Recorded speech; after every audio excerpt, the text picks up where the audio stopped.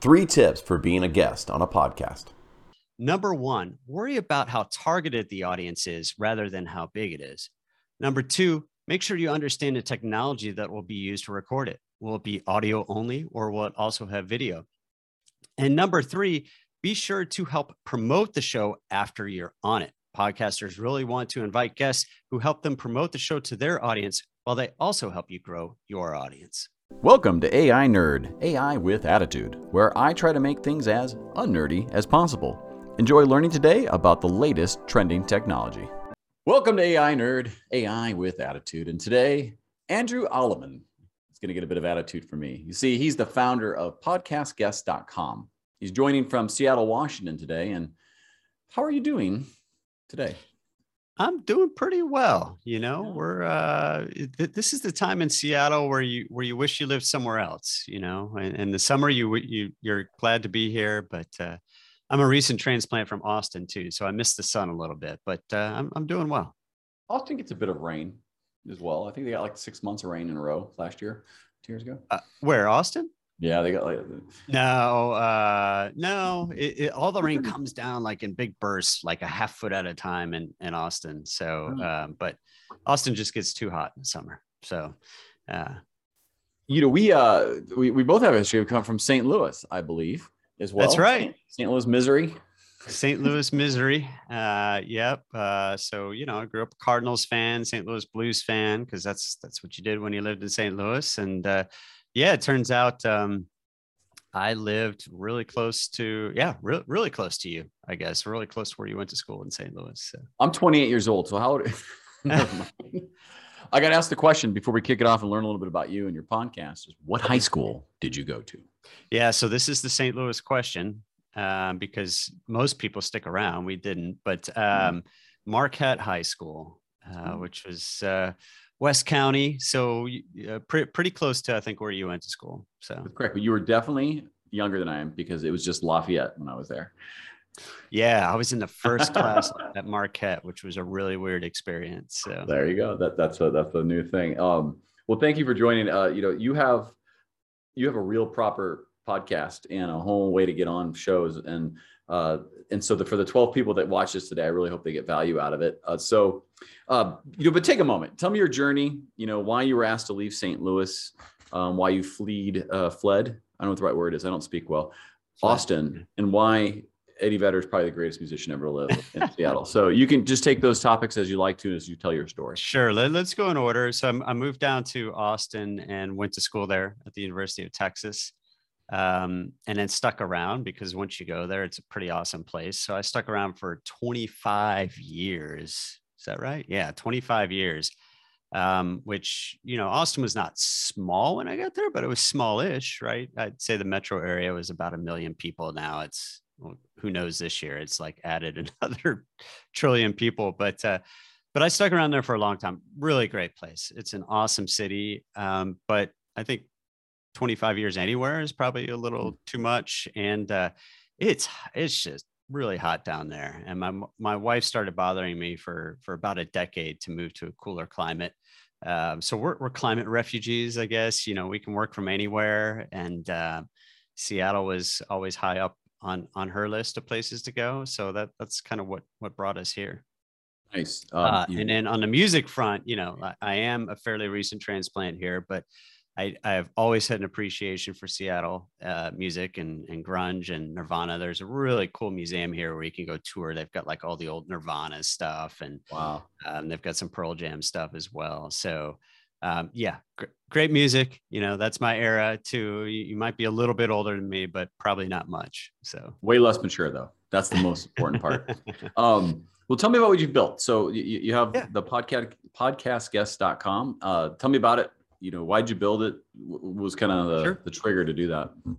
Yeah. So I am a podcaster. I have a podcast about domain names of all things. And it's similar format to this guest format. So after about a year, I was like, man, I am running low on podcast to invite. I've tapped my Rolodex. I want to find some new and interesting people that I don't know yet. And so I looked for a platform out there. I was like, hey, can I find an inexpensive platform out there or a free platform to use to find guests? And there wasn't anything. There were agencies which will charge you a lot of money to find guests for your show, and they're kind of full service, but there's no do-it-yourself kind of platform. So I said, why don't I create this? And I reached out to a bunch of podcasters, a couple hundred first time around, and got some involved. And it really kind of took off from there. I found that there was a big need for this. A lot of people were looking for guests for their show. And then a lot of people were trying to get booked on podcasts and didn't know how to do that. And so it started as just an email-based service where I sent out emails at the time, I think once a week. It said, hey, here are some podcasts looking for guests. If you're interested, click these links and pitch to be on their shows.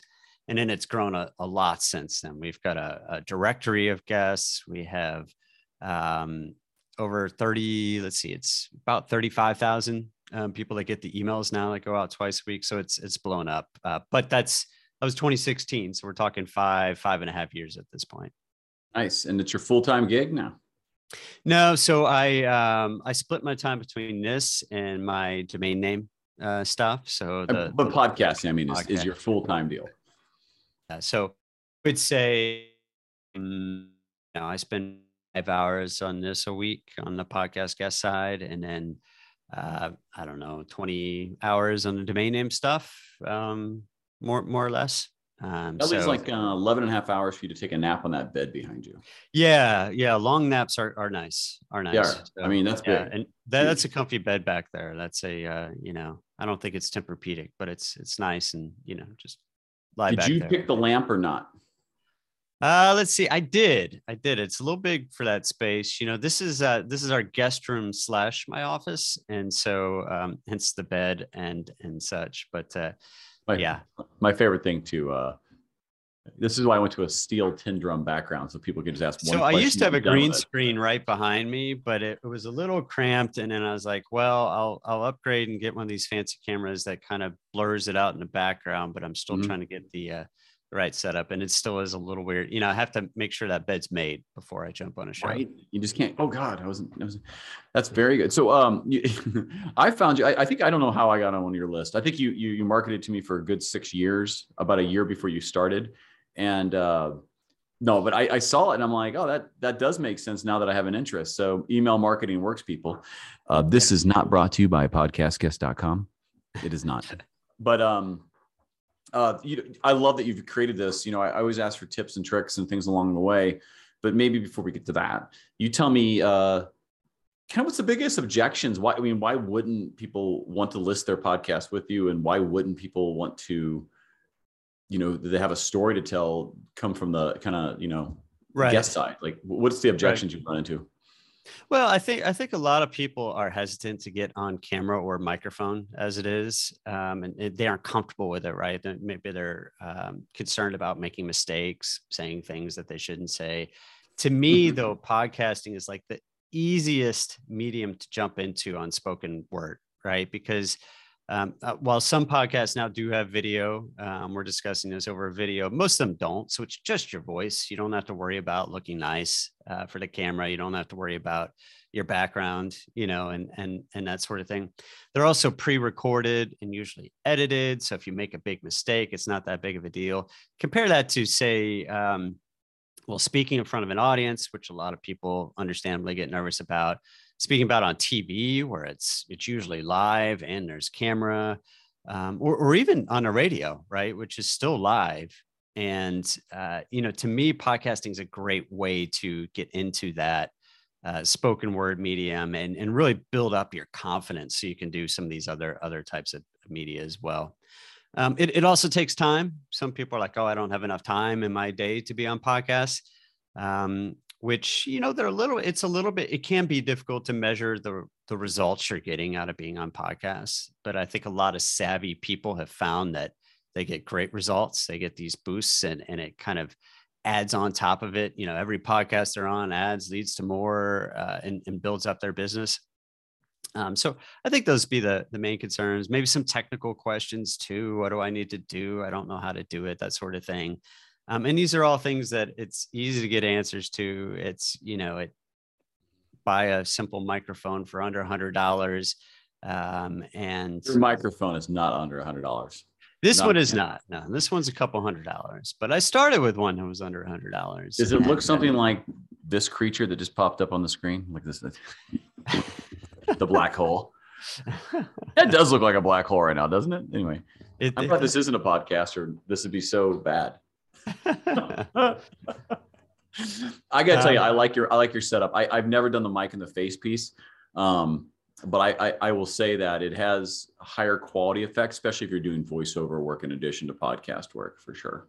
Right. Yeah. I think, in a lot of cases, they say you should talk right into the microphone. But, I think this one picks it up pretty well. So, the key is if you can't get a dynamic microphone, not a condenser. There are two types out there. And a condenser is great for picking up all the noise around you. So if you're like in a band or something like that, but you don't want that for a podcast because you don't want, the air conditioning on and all that sort of stuff. So that's why you don't want that type of mic for a podcast ideally. And there are plenty that you can get for under $100. Which one? It's not the condenser. What was the one you do want? You want the dynamic. Dynamic. That was the word. Okay. Dynamic. So the dynamic is more just picking up what's right here in front of the microphone. So on that's going on the podcast. What about the people listing their podcast? And is it and your service is a for fee, but is the podcast listing the free part for the people who have podcasts? Yeah. In fact, if both sides can join for free, the difference is you get added promotion if you join on the paid side. But there's actually nothing I charge for on the podcast side. It's completely free for podcasters. So there are two-way podcasters can use the service. One is that we'll feature their show in our newsletter that goes out to those 35,000 people. And depending on what the topic is, they will get a lot of pitches, in some cases over 100, but we collate those all into a simple Google sheet for them. So it's really not, they're committing to spending some time to going through and inviting some guests on if they're a fit, but it's not that much work. The other thing is a little bit of work. You go through our directory and look for guests that are a fit for your show. And then you click a link, fill out a form. So it's also pretty easy. We do have some stellar guests on the platform. But if you're trying to get some of these big whales out there, you're going to need to pitch them via email. Because or phone and that sort of thing. But we have DC Glenn, who is part of the 90s hip hop duo Tag Team. There it is. That's right. Yeah, he did a recent Geico commercial. We have a couple former NFL players that are doing some cool things. We have a lot of interesting people. And what I like about it is no matter what your topic is, we usually have someone for you. It always amazes me, I need a B movie star from the 80s. And these people just are like, oh yeah, I was, in this movie in the 80s, and that sort of thing. So, awesome. So it's kind of fascinating. I will come on to your show and for my other company, and I will explain how they can get their content written for their podcast to help them do things. Because I'll tell you what, that scales. But that's not what it's about today. This is not brought to you by Instarail.ai. And there's shameless promotion. This is shameless plug time. What should people do to become part of your network and kind of part of, how can they add value to your life? Sure. Yeah. If you go to podcastguests.com at the top, there's a sign up form. You just put in your name and your email address, and then you'll be added to our emails where twice a week you'll get a list of podcasts looking for guests. We also feature some of our experts in those emails. And then you'll get instructions as well. If you're a podcaster, here's how you use our service. If you're an expert, here's how you use our service. I also have a free guide for how to be a guest on podcasts that walks through some of the technology and best practices. You can get that at podcastguests.com/guide. You don't even have to give me your email address. Just go there and you can download it. Brief overview. Again, it goes over technical things, best practices for pitching, what to do after you're on the show to help promote it. Because podcasting is being a guest is, it's a two-way street. You promote the podcast you're on, and that helps the podcaster, and the podcaster helps you by introducing you to their audience. Awesome. So simple. I like simple things. Yeah. I've tried a lot of complicated things in my life, and they don't usually work out. You know, They don't, because I'm too stupid to figure out how to do it. I can see the problem, I just can't solve it. well, yeah. You- Sometimes we make things harder than they need to be. They So. do. I always say the secret sauce is in simplicity. You know, I've been in plenty of client pitches where like, what's your secret sauce? I'm like, it's the simplicity of what I just said to you 5 minutes ago. Right. I'm like, Yeah, I had a friend who do you told want me to after complicate it? after one of my businesses that didn't work out, he said, "Yeah, I've learned there are easy ways to make money and hard ways to make money, and that sounded like a really hard way to make money." So I was like, "All right, touche." There's another description for hard ways to make money. It's an easy way to lose money. Well, that's true too. I didn't forget you're on the wrong side of what was easy. Mhm. I like that. I got to get me a mug. You just Oh yeah. So I've got one of I these for got my a podcast. Yeah. Yeah. So I've got one of these for when I do shows related to podcast guests, and then I have another But one where you're not for allowed when to I do- advertise. and then I do it for I've got another mug for my when I'm doing shows related to domain names, and then I bought one for my wife when she's doing shows too, for she can promote her thing. So do you on your domain name piece? I own a few URLs that are out there. I'm curious, what's your pitch for the domain? What's the value add for your other podcast? And what's it called? Well, so I look at that kind of like a trade publication for the industry. So I just cover what's going on. And so I have, I speak to people from like GoDaddy and all these top level domain companies and the people that help you buy and sell domains. So it's very much a news and analysis type of setup. So I'm not selling anything. I monetize it with ads. Yeah.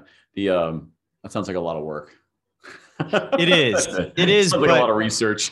But it's fun, and I really enjoy doing it. And I really enjoy a lot of the people in that industry. It's kind of a very tight-knit group. It's a fairly sizable industry dollar wise, but it's a kind of a small, tight-knit group that, I interact with on a regular basis. Well, very good. I really appreciate the time today, and we'll do me a couple tips and tricks as well here as we close our time for, that you'll have to watch on some social media platform to be determined, of course. But thank you so much for taking the time. I didn't have to email you. I guess I did email you. I think I asked you when we talked. So your email campaigns worked.